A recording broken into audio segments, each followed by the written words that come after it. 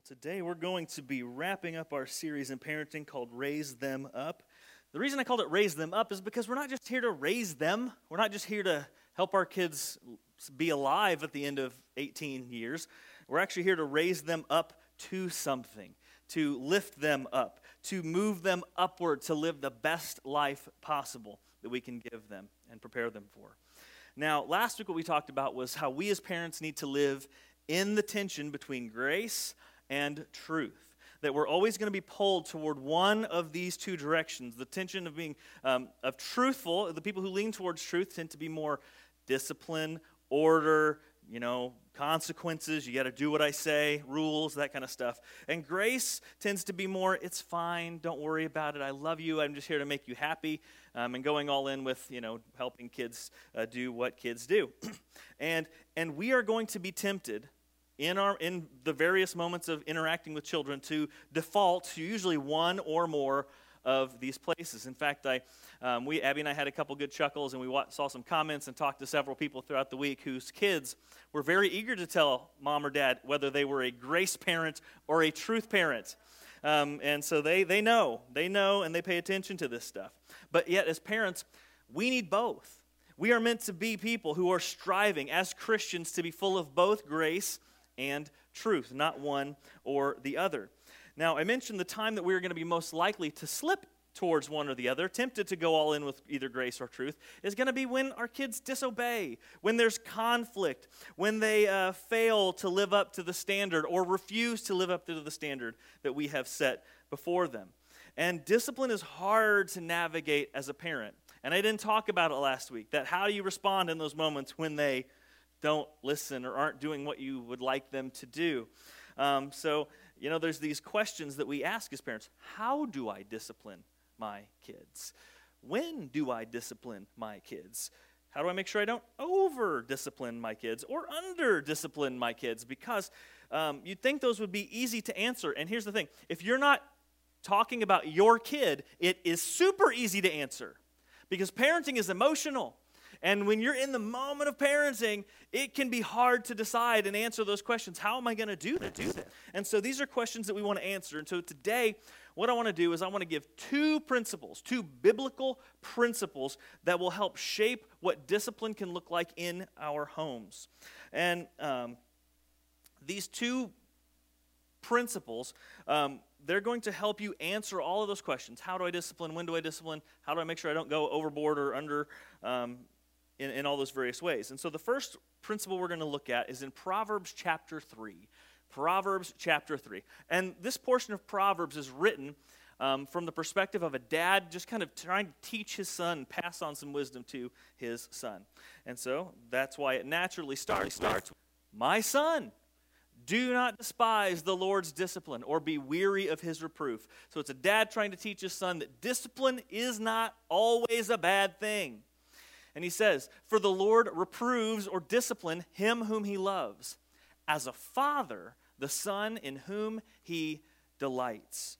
So this verse, again, speaks of the discipline of God mainly, but what all these good teachers do is they try to help us understand what God is like by putting it in terms that we can relate to. I've heard people say this is somebody putting handles on Scripture so that we can hang on to these important principles and stuff.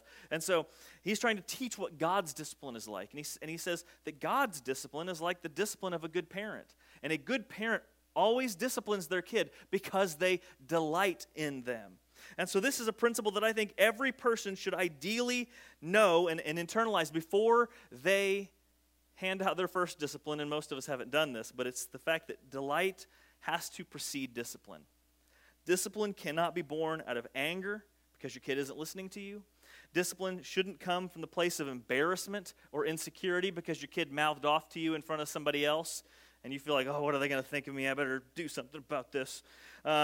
Discipline shouldn't come from a desire for your kid to just fall in line and make life easier for you. Discipline has to come from a place of love. Like every aspect of parenting, of good parenting, discipline is coming from a place of love. We discipline our children. It's a task that every parent takes on, and I wouldn't even say eagerly takes on. It's the worst part of being a parent, is disciplining your kids. It's not fun. I always remember that old phrase, it's going to hurt me more than it hurts you. And if you ever had a parent say that to you, you're like, whatever. You don't understand. As a parent, totally get it. It is by far the worst part of parenting. And so every parent, though, we take this task on, not just because we have to, but because we love our kids. And we want to, at times, create consequences for every undesirable, unacceptable, and unsafe behavior so that they can see that bad behaviors and attitudes and words lead to bad places. We want them to understand the destructive nature of sin. And so when we discipline based in love, what that's going to help us do is it's going to first off help us start to understand or find the boundary between over and under disciplining. Because when you discipline out of anger or even insecurity or whatever, that's when you get to the extremes of not only just over disciplining, but that's where abuse and things like that come into play. Abuse is born out of parental anger, parental insecurity, not something the kid did to deserve that. It's coming from here. But we can't parent from those things. We can't discipline from those things. And so when we parent and discipline from a place of love, primarily, and we keep that in check, we are careful with our disciplines to not go over. But also, as I said last week, there's some of us, we just tend to shy away from discipline, whether it's just not our nature or maybe we're just tired. I said last week, I tend to have sometimes less consequences on my kids at the end of the day. It's fine, just do it. I'm tired, whatever. I don't want to say no and I don't want to go into it. And so that can happen. And so whatever the reason, we can tend to lighten up on discipline at certain moments or shy away from discipline.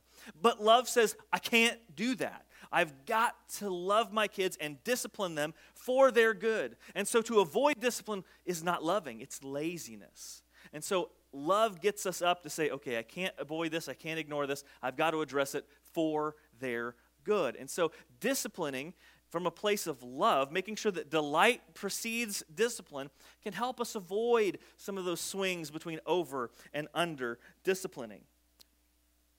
But also, another implication of delight preceding discipline is that discipline is not the main way our kids experience our love.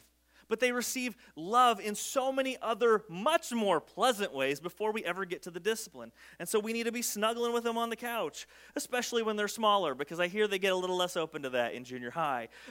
We need to encourage them in their hobbies, encourage them in their interests, in their schoolwork. We should be laughing with them, playing with them, doing things they like, riding bikes, take them fishing, playing tea parties. Eleanor, we have tea parties all the time, don't we? Yep. And I got a drink out of this little teeny cup that's got a picture of Elsa or Olaf on it, and I drink nasty lukewarm water out of these gross little plastic cups because that's what she wants to do, right? And so sometimes me and my boys, we play Minecraft, we play different games because it's fun. We want to have fun together. We want to know each other and just spend that time together. My kids like helping me fix things, and they come at this in those moments like, Dad, can I help? And they're so eager and hungry to learn from me in those moments. But guess what? I'm not good at that. I stink at fixing things. So poor them. They come to learn things, and it's like, I have nothing to teach you, my child. I apologize. I'm just putting screws in and hoping it holds. Like, I don't know any different. And so, so there should be all these other ways that our children are experiencing our love and our delight for them before discipline ever even comes into play. And in fact, if you're a disengaged parent who tends to just not really get too involved in what's going on, except when it comes to discipline.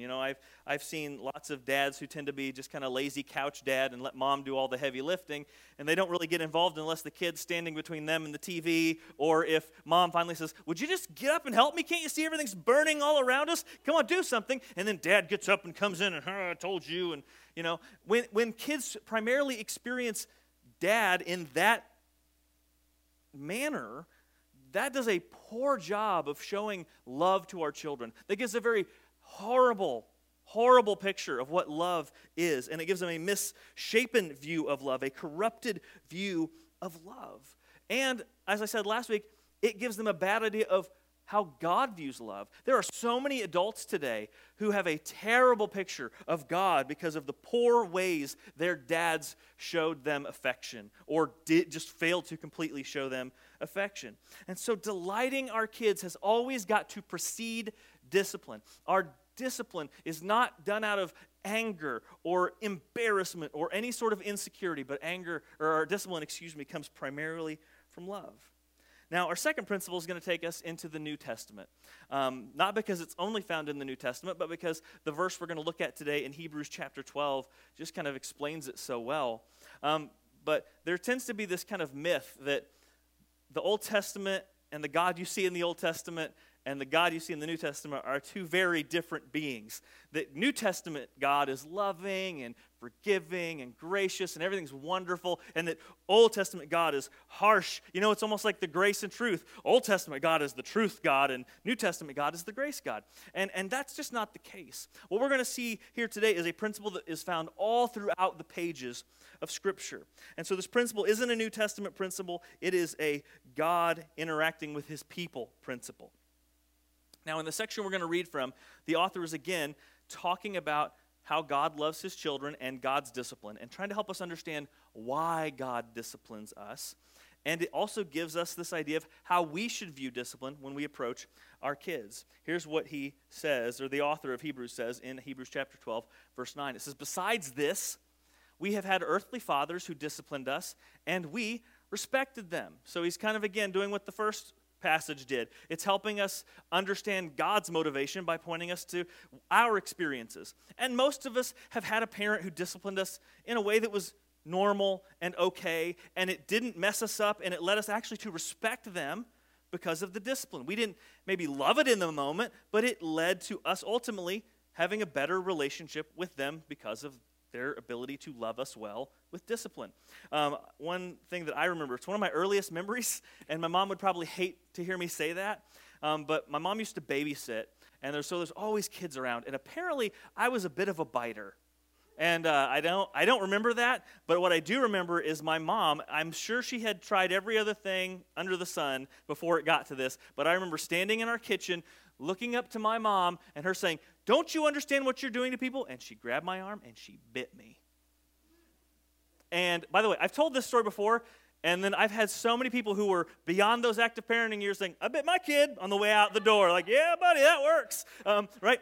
And so, but it didn't make me mad. It wasn't abusive. She didn't break the skin. She did it enough to say, like, "Oh, I'm hurting people. This is not okay." I never once thought, what a horrible mom for biting me as I was growing up. Again, she just did it a little bit to show me what I was doing and help me to gain a little bit of empathy for those teeth marks I was leaving on all the other kids, as I was apparently pretending to be a cannibal. I don't know what I was doing. But either way, it's saying, you've experienced this. We've all experienced this as parents. At least a lot of us have, if we were fortunate to have good parents. They disciplined us, and it led us to respect them. So then he says, "Shall we not much more be subject to the Father of spirits and live?" Meaning, we shouldn't reject God's discipline or be angry when it shows up. "For they disciplined us," our earthly parents, disciplined us for a short time as it seemed best to them. "But he, our loving, gracious, eternal Heavenly Father, disciplines us for our good, that we may share in his holiness." For the moment, all discipline seems painful rather than pleasant, but later it yields the peaceful fruit of righteousness to those who have been trained by it. So these verses again compare the discipline of God with the discipline of good earthly parents. And it teaches that God's discipline is for our good, okay? But how? Well, the two words the passage gives us is it says it brings us and leads us to holiness and righteousness. Holiness and righteousness. That God's goal with discipline is to bring us to a place where we are living in his holiness and in his righteousness. Because when we do things that are wrong, when we sin, what that does is that leads us away from God. It breaks the relationship we have with him and puts us out of living righteously. It lives us out of living righteously, out of living in a way that is according to his holiness. And so when God disciplines us, it's to bring us back into that place where we are living a life that is the best for us and the most honoring for him. And so one thing that we have to understand about discipline, and maybe the most important thing we have to understand about discipline, especially the discipline of God, is that the purpose of discipline is restoration. The purpose of discipline is restoration. And so when we see discipline as a means of restoration, it changes the way that we understand what discipline is, especially from our Heavenly Father. But then if we apply this principle to how we parent, because again, this passage is constantly comparing God's actions to the actions of a good earthly parent. If we bring the idea of using discipline as restoration into our parenting, it changes the way that we think about discipline. Because most discipline is not restorative. The way most of us parent is not restorative. It's what the word would be punitive, or it's more punishment. Or you did something wrong, so now I'm going to make sure you feel some pain because you did something wrong. It's really a lot like a mini version of our judicial system. You did the crime, now you got to do some time. Whether that time is you get stuck in a timeout chair, whether you get grounded, whether you lose your car keys, or you get screens taken away from you, whatever it is, you did the crime, now you do some time. The only difference with the house model versus the justice system is that mom and dad get to be judge, jury, and executioner all rolled up into one, and we get to kind of decide all that stuff. Okay, but when we use discipline simply as a penalty and not restoration, we don't teach our kids what we think we should teach them. Often we teach them that if they don't listen to us, they will suffer. That's the idea, that mom and dad, you listen to mom and dad or you suffer. They don't learn that sin, they don't learn the actual consequences of their sin. They don't learn that sin hurts people. They don't learn that sin hurts them. They just learn, I better not listen to mom or dad or I get in trouble. Or worse yet, they'll learn, I better be better at doing bad things so I don't get caught. I better get slicker at sneaking out of the house. I better be quieter when I sneak back in. I better get my friends to lie for me so I get a better cover story. That's the worst case scenario. And so a lot of times we use discipline as punishment, as penalty. And if I'm being honest, sometimes at our worst moments, we use discipline as little more than payback. You inconvenienced me, now I'm going to inconvenience you. You broke something I love, so I'm going to take away something you love for a while. You embarrassed me, so I'm going to embarrass you. And we use it in that fashion. But that misses the heart of love that is supposed to come and the heart of restoration that is supposed to come through discipline, especially the discipline that God shows us. But what if, rather than just creating painful consequences for the sake of there being pain, what if we tried to help them see that what their bad decisions did, what they destroyed, what they broke with their bad behavior, and help them put that back together, make right what they have done wrong. Because they need to feel some pain, and this should be part of it. Let me not take that away. Discipline should always include some element of pain. That verse just made that very clear. Discipline is always painful to some extent. Okay, so there should be pain, but it should also help them work to make the situation right with all involved. Because let's think about it this way. Let's say your kid is dishonest or disobeys you or is just disrespectful in some way. What's the main consequence of them treating you that way? Well, it upsets the relationship between you and them. If they're dishonest, it breaks the trust that you have with them. If they're disrespectful, it hurts you as they say mean things, hurtful things, or just disregard you. When they disobey, it's them failing to honor their parents the way they should. It's all about breaking that relationship when they do one of those things, right? So what should be the purpose of the discipline? Restoring that relationship. Now, I'll just go ahead and tell you, you're probably sitting there thinking, okay, what does that even look like? And I'll just say, it's not as easy as taking away screens. It's not as easy as saying, well, you just don't get to drive your car for a while. It's harder than that. And it requires a little more creativity than maybe what we would normally put into our discipline. But let me tell you, it's incredibly worth it. So let me show you a couple examples of what this can look like. And I'm just going to tell you, both examples that I'm sharing with you came from Andy Stanley, because as far as I'm concerned, that man's like a parenting genius. And his stories, he's so much more creative than everything I came up with. And so I want to share you two examples of times when him and his wife parented with restoration in mind, not just pain, not just, You did the crime, now do the time. Okay, the first one comes when Andy, one of his kids was older and in high school, and he was incredibly disrespectful to his mom. And so she was really upset. She cried. It really hurt her. And so Andy said he got home from work, and he was just livid that the kid would talk to his mom that way. And so he kind of let him know that's not okay, and we're going to be talking about it. And he let him sit on it for, I don't know if it was a day or two, which, as we mentioned last week, that's okay to pause those punishments and stretch them out a little bit, because then they get to sit and think, oh no, what's my dad cooking up? And they get to dread a little bit, and there should be a little bit of dread and guilt associated with what we've done wrong. So that can be a part of the pain that you're adding into this, connecting with this punishment, right? And so he waits a couple days, and he goes to his son and informs him, okay, you really hurt your mom by what you did. And so, to make up for this, you are going to take your mom on a date, and you are going to pay with your money, and you are going to drive. And the first part of this is you're going to go to your mom in just a few minutes, and you are going to ask her out to dinner as a way of making up for what you've done wrong. And he said his son was horrified. He said he would have rather had the car keys taken away, anything. He said because, when you get confronted with being wrong, one is just a hurt to the ego, right? It's just like, I don't want to admit I'm wrong. There's that side of it. But then there's just the embarrassment of, as a high school kid, having to take your mom on a date and hoping you don't get seen out with your friends. What are you doing with your mom on a date, Because he was supposed to open the doors, car doors, the whole 9 yards for mom, right? And so he did. He went and asked his mom, can I take you to dinner to make up for what I did wrong? And so they're in the car driving, and as they're sitting at the restaurant, they're talking, and tensions lower as they talk about a few things and laugh about a few things. And in the natural course of things, he says, Mom, I'm really sorry for what I did. I shouldn't have done that, and I'm really sorry that I hurt you. And she forgives him, and the work of restoration begins. The work of repairing that relationship begins. And that punishment that started out as painful is something he walks away from almost immediately knowing, I didn't love that I was forced to do that, but it was for the good of everything. And it connected what he did wrong with the punishment. It connected restoration with what he did wrong to help him understand. The second example Andy Stanley tells us when his kids were much younger, and he and his wife went out on a date, and they get home to learn that both of his sons were incredibly bad for the babysitter.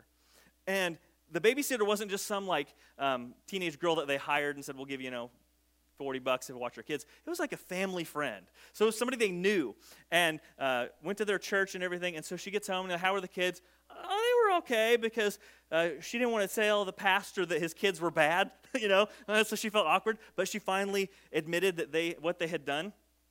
And I never heard him tell what they did. But they were really sorry, apologized and stuff. And so the next day, when Andy went to work, his wife went and woke the boys up and said, okay, I want you to sit at your little desk in your room, and I want you to write an apology note to the babysitter. So they did, and then a little bit later she comes in, she says, okay, I want you guys to get ready, brush your teeth, and I want you to get dressed up, put on nice clothes. And then I want you to grab your piggy banks and your thank you note, or your apology note, and meet me in the car. And they don't really quite know what's going on. They know it's something to do with, what they did the night before and how they reacted. And so they get in the car, and once everybody was buckled up and they were driving down the road, she informs them, we're going to go to the grocery store, and you're going to go in with your money, and you're going to buy flowers for the babysitter. And then we're going to go to her workplace, and you're going to take your note and your flowers, hand deliver them, and apologize in person. And Andy, the way he tells it, he says both of their children would have preferred that everything fun in their lives was taken away before having to do that. They both pitched such a fit and did not want to do this, but they go to the grocery store, they spent their own money on flowers, they go and they get in the parking lot, and his wife Sandra made them rehearse what they were going to say. Not because, sorry, whose flowers? That doesn't count, right? We all know that doesn't count. And so I'm sorry for, and then explain what they did wrong. And so they go in, and they said she didn't know this was happening, and the people at the workplace were like, what is going on? Because nobody does stuff like this, right? We're all just like, no screens for you today. No keys for you. No, go to your room. Sit about and think what you've done. We don't always parent with this in mind, but it does this beautiful part of, yes, adding the pain of consequences that we know needs to be there, but it also points them in the direction of learning how to repair what sin has broken. And that's not just something that kids need to learn in terms of behavior. That's something we need to learn as humans. as followers of God, as people who are going to interact with others. And what's interesting is there's a lot of us who get to be full-grown adults and have no idea how to make up when we've done wrong. That's why a lot of marriages get in conflict, and then one of the spouses said, I said sorry. I don't know what you want from me. I said sorry. Aren't we over it? I said sorry, so it should all go away. That's not how sin works. You can't just say a few sentences and wipe it away. There's got to be effort. It helps us understand the cost of sin and therefore the work of restoration. And so, this might sound like a daunting way to parent. I understand that. It might sound hard and difficult and a little bit scary, and you might think, are you sure you can't just take some stuff away, give them some yard work to do, something like that? And yeah, you can. We've been doing it for a long time as parents, and it works to a certain extent, but I think we are missing a lot when we don't do discipline the way our God does discipline. I think we are doing a disservice to our kids and taking something away from them when we don't discipline the way God disciplines. Because it's not just punishments. It's not about just doing hard time. It's about truly parenting them to be better, more mature, and more empathetic, looking at the other person's perspective, how they've hurt someone. It helps them be more mature, more empathetic adults as they grow older. So, yeah, it may take some extra time. But yeah, Andy's wife, that took her whole morning to get all that done with these kids because it's never as quick as telling it in a story. I mean, you got to get the foot dragging and I don't want, I'm not getting out of the car. You got to go through all that stuff. Took all morning. It took some time to think. She probably stayed up late. What am I going to do? I feel so bad. What are we going to do with these boys? Took some time, took some worry, took some effort. But in the end, things were so much better. And once we understand the principle of disciplining toward restoration by leading to repair what was taken away or broken by sin, we start to see discipline in a completely different light. And again, it reflects on how God treats us. It reflects on how God treats his people. And you will see this over and over again throughout the Old Testament and the New Testament and how God disciplines his people is a way of restoration. In the Old Testament book of Judges, it's actually a very frustrating book to read because as God takes Israel and he gives them this promised land. So Israel wasn't just a nation of people. He gives them this geographical place to call home. And so he takes them into this place with the promise saying, once we get into this land, I will be your God and you will be my people. And things are going to go really well for you if you just continue to be faithful to me. And they are awful at it. They just fail again and again. And so Judges is this repeated cycle of Israel ignoring God, God letting something bad happen to them to remind them that they've drifted away from him.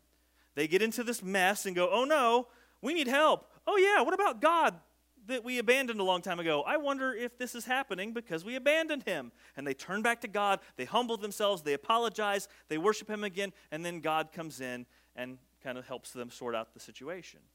And then it repeats over and over again. So Judges is really frustrating, but what you see over and over again is God disciplining with the aim of restoration. And then Israel's history progresses, and it doesn't get any better. They keep falling away from God. And so at some point, God finally says, fine, I told you I'd give you the land as a place where I would be your God and you would be my people. But if you stopped being faithful to me, I'm taking away this land. And at one point, God does. And he has a bigger nation come in and destroy Israel and conquer Israel and take a lot of the people and takes them captive so that they live as slaves in other nations. And so these people end up living out the whole rest of their lives apart from their home. And they realize what they've done. This is what God said was going to happen when we weren't faithful. And they vowed never to let that happen again.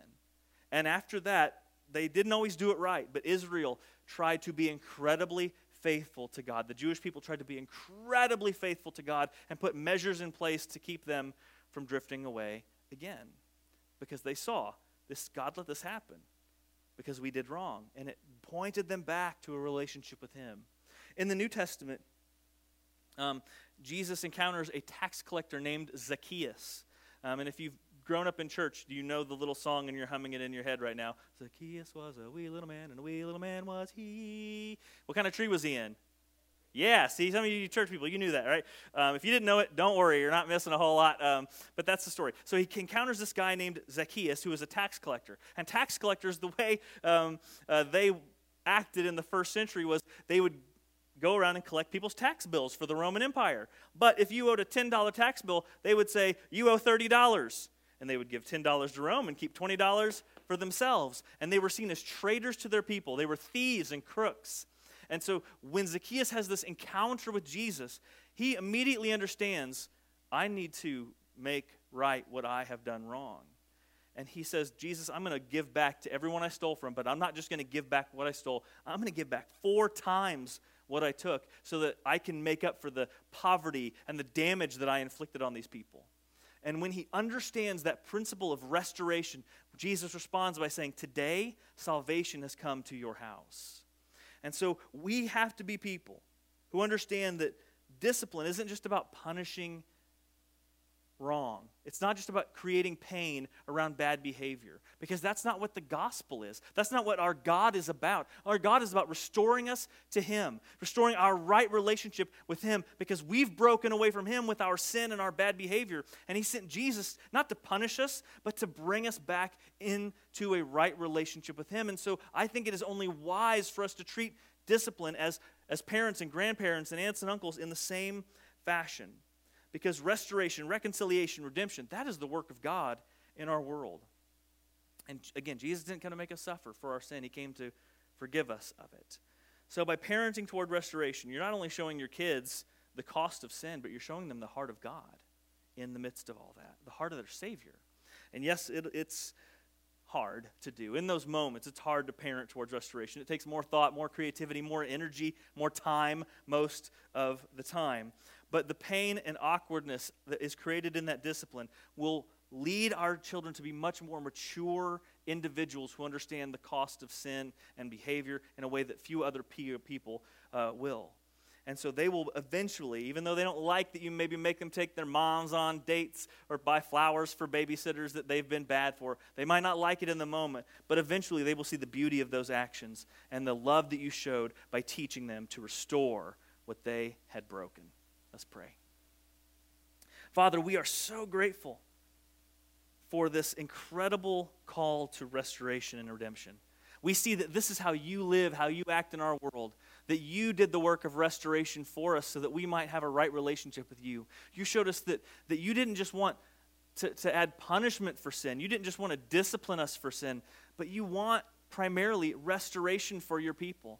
And I pray that we would want that for our kids, and so that we would go the extra mile with our discipline as we discipline our kids to lead them to understand the power of restoration and the goal of restoration, which is to make right what sin breaks. And I just pray that we would, have the energy, the determination to do that in those moments when it's just easier to take something away or to hand out a consequence like being grounded or getting a timeout, but we would actually start to try to connect the brokenness with the idea of restoration. So help us, Father, to not only appreciate the restoration that you offer and the goal of restoration that you are working for on our behalf, but help us to also be people who reflect your restoration in the world, people who try to live out and be agents of restoration as we not only encounter our kids and raise them, but with how we handle our own relationships with other people. So we're just grateful for this higher calling. There's nothing in our society that reflects this. In our cancel culture, you mess up, you're done. There's no idea of restoration. Our culture says restoration is a lost cause, and that once you've done wrong, you're a lost cause. But in this beautiful world that you've created and the beautiful work that you're doing in it, you teach us that you can work restoration, you can bring healing, and you can bring us back from even the deepest depths of sin. And so I pray that we would be people who share that message in our world, not just one of punishment and pain, but one of restoration. Thank you for the example of Jesus that we can follow. It's in his name we pray. Amen.